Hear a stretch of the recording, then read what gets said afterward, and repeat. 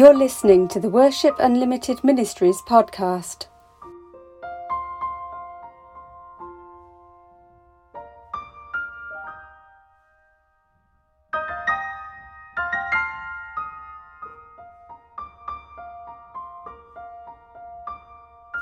This week's devotional is entitled The Fine Line Between Victory and Defeat. I have recently been rereading the Old Testament book of Joshua. Joshua was Moses' successor, the man chosen by God to lead the Israelites into the Promised Land after their 40-year wilderness wanderings. The first generation who came out of slavery in Egypt had all died as punishment for their unbelief on the occasion when 10 out of the 12 spies sent to view their new homeland came back with a bad report, infecting the people with fear. Numbers chapter 13. Joshua was one of the 2 men of faith who'd seen potential where the others saw giants, sealing his right to become their new leader. The first city they had to conquer after their miraculous crossing of the Jordan River was Jericho. 2 men were sent to spy out the land, and they were protected by a prostitute called Rahab, who willingly gave her life to Almighty God. Joshua chapter 2. The people of Jericho and their surrounding neighbours were terrified of God's children, because they'd heard about all the incredible things their Lord had been doing for them. He'd dried up the Red Sea, and more recently the Jordan River. He'd fed them on manna in the wilderness, and already given them victory over 2 kings on the east of the river. Furthermore, he led them in a pillar of cloud by day and a pillar of fire by night, and they set up a strange tent-like structure called the tabernacle whenever they camped. Such was the level of fear in Jericho that the people were all locked inside with the gates bolted. Joshua chapter 6 verse 1. The sense of terror must have been palpable. But what did the city dwellers think when they saw the strange events that unfolded? Once a day for 7 days, the Israelites encircled the city with priests blowing on ram's horns. The strange box-like creation covered in gold, called the Ark of the Covenant, followed, carried by more priests, then the armed men, and then the people. I can imagine the sense of fear and foreboding growing day by day. Then on the 7th day the march happened 7 times, at the end of which the Israelites shouted, and the walls of Jericho came tumbling down as easily as if they'd been made from a child's building blocks.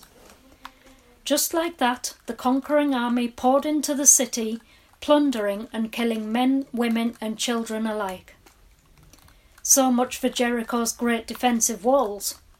They were nothing compared to the power of God, such was his desire to claim the land for his children.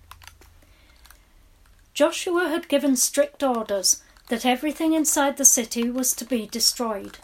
Only the silver and gold could be kept, as it had to be dedicated to the Lord for his work in the tabernacle. However, Rahab and her family were spared as a favour for the way she had protected the spies. Everything was carried out to the letter, or so Joshua thought. What a wonderful sense of joy there must have been in the Israelite camp. Suddenly the impossible seemed possible. Their God was for them, so who could stand against them? So when it came to conquering the next town of Ai, I'm pretty sure confidence would have been at an all-time high. When Joshua sent out his spies to suss things out, they were sure it wouldn't take a vast army to win this battle. Ai was small pickings compared to Jericho, so surely just a couple of thousand men would be enough to take the city. Interestingly, on this occasion, there is no mention of Joshua consulting the Lord for a battle plan. Perhaps he was overly confident they could do it by themselves.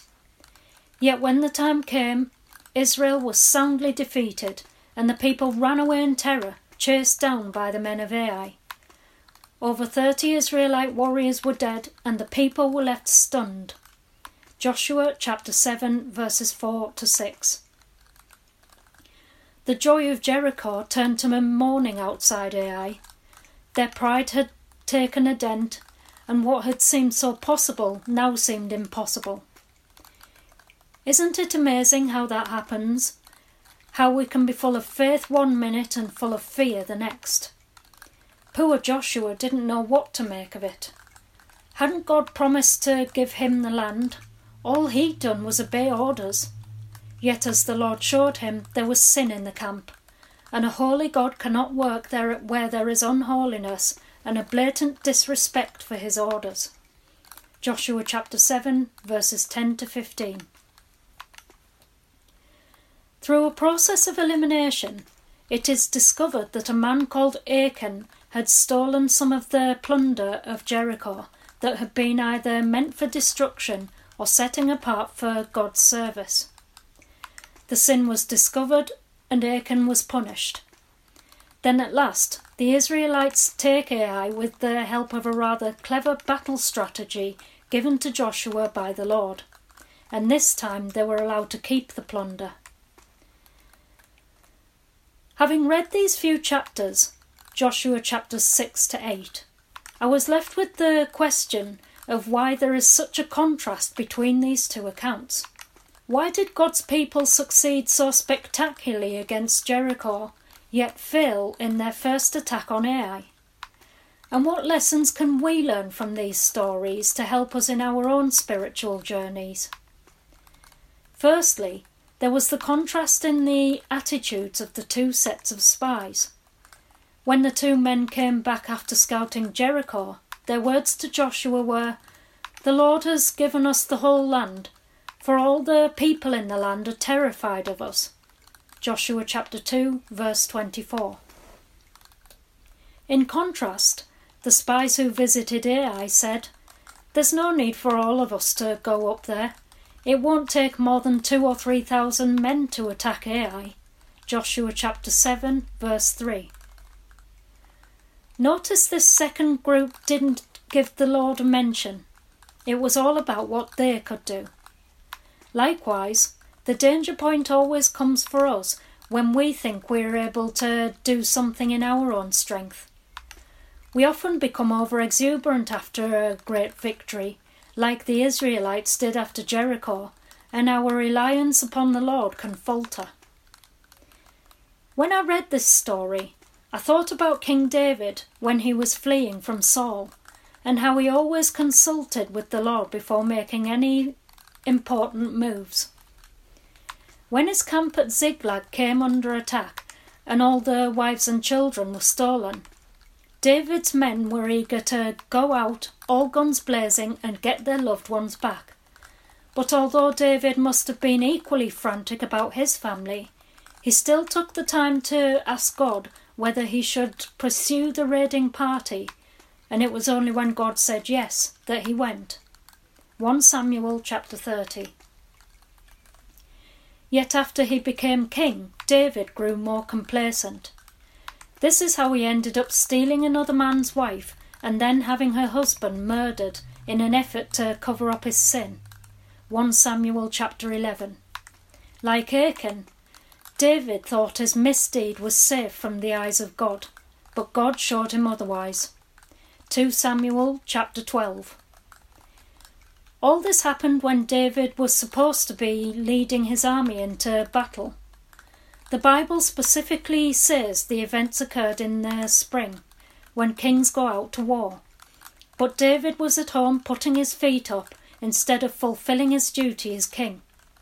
Temptation crept in, and even after all his famous victories, David experienced his worst defeat.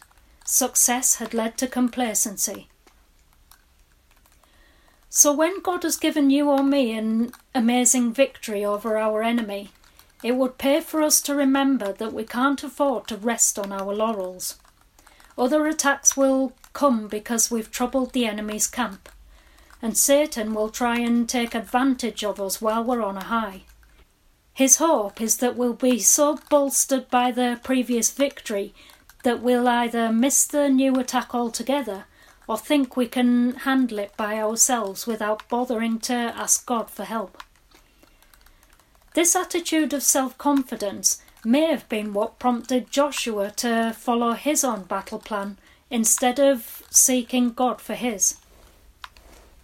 Often, we may think we know what to do in a situation, but if we seek God, we must be prepared for the fact that his strategy might be something totally different.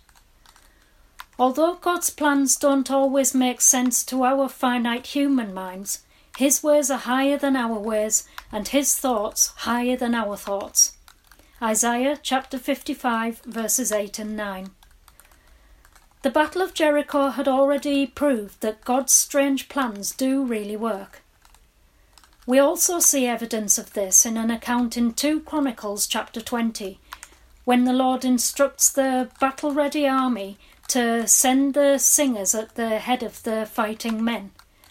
And when Gideon's army is reduced down to practically nothing in Judges chapter 6, proving that with God on our side, there isn't necessarily strength in numbers. Before the Battle of Jericho, Joshua had a strange encounter with a man with a drawn sword, who claimed to be the commander of the Lord's army. Many people believe this was a pre-incarnate appearance of Jesus. However, before Ai, he doesn't wait for anything similar to happen. If Joshua had taken the time to consult with God, the Lord would probably have revealed Achan's sin, and everything would have been resolved before the disastrous Ai battle won. This is a timely reminder to us that we need to keep our consciences clear with God before we attempt anything in his name. I've always been told to keep short accounts, to repent of sin quickly so it doesn't have a chance to fester. Achan's sin was that of greed. He wanted his reward immediately. He also failed to trust that God would provide and preferred to create his own insurance policy in case his family ever needed anything in the future. He simply didn't take God seriously enough. He should have known after the years in the wilderness that God was a reliable provider. However, he chose to store up treasures on earth to think of temporary gain instead of eternal consequences. Sometimes, like Achan, we too are impatient for our blessings. We want things here and now, instead of waiting for God's perfect timing. Then if we do get what we want, it can become tainted because we realise that if we'd waited, God would have had better things in store for us. Achan tried to cover up his sin and hide it from God, just like Ananias and Sapphira in Acts chapter 5 verses 1 to 11, who boasted of giving all their assets away, yet secretly keeping some back for themselves. If only Achan had confessed his sin of his own accord, the people would not have been defeated the first time they went to attack Ai. We know from this story that we can't hide things from God, so why do we still try? It's far better to confess our sin, receive his forgiveness, and learn from what we've done. If we obey God and follow his plans, we will have success beyond our imaginations. But if we rebel, stubbornly do things our own way, or seek earthly rewards and accolades, we will fail. Finally, the second campaign against Ai was a success because Israel had learnt a hard lesson. None of us likes learning hard lessons, but we are always better for the experience. We can be encouraged that with God, all things, even our failures, are turned around to work for God. Romans chapter 8, verse 28. So let's seek God first in everything, the big and the small battles, because the moment we wrest control out of his hands, we've lost even before we begin.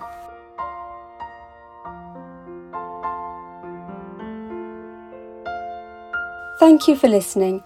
For more information, please go to www.worshipunlimitedministries.org. If you'd like to get in touch or give feedback, you can email worshipunlimited1@gmail.com. And we'll be back with another devotional next week. God bless you all.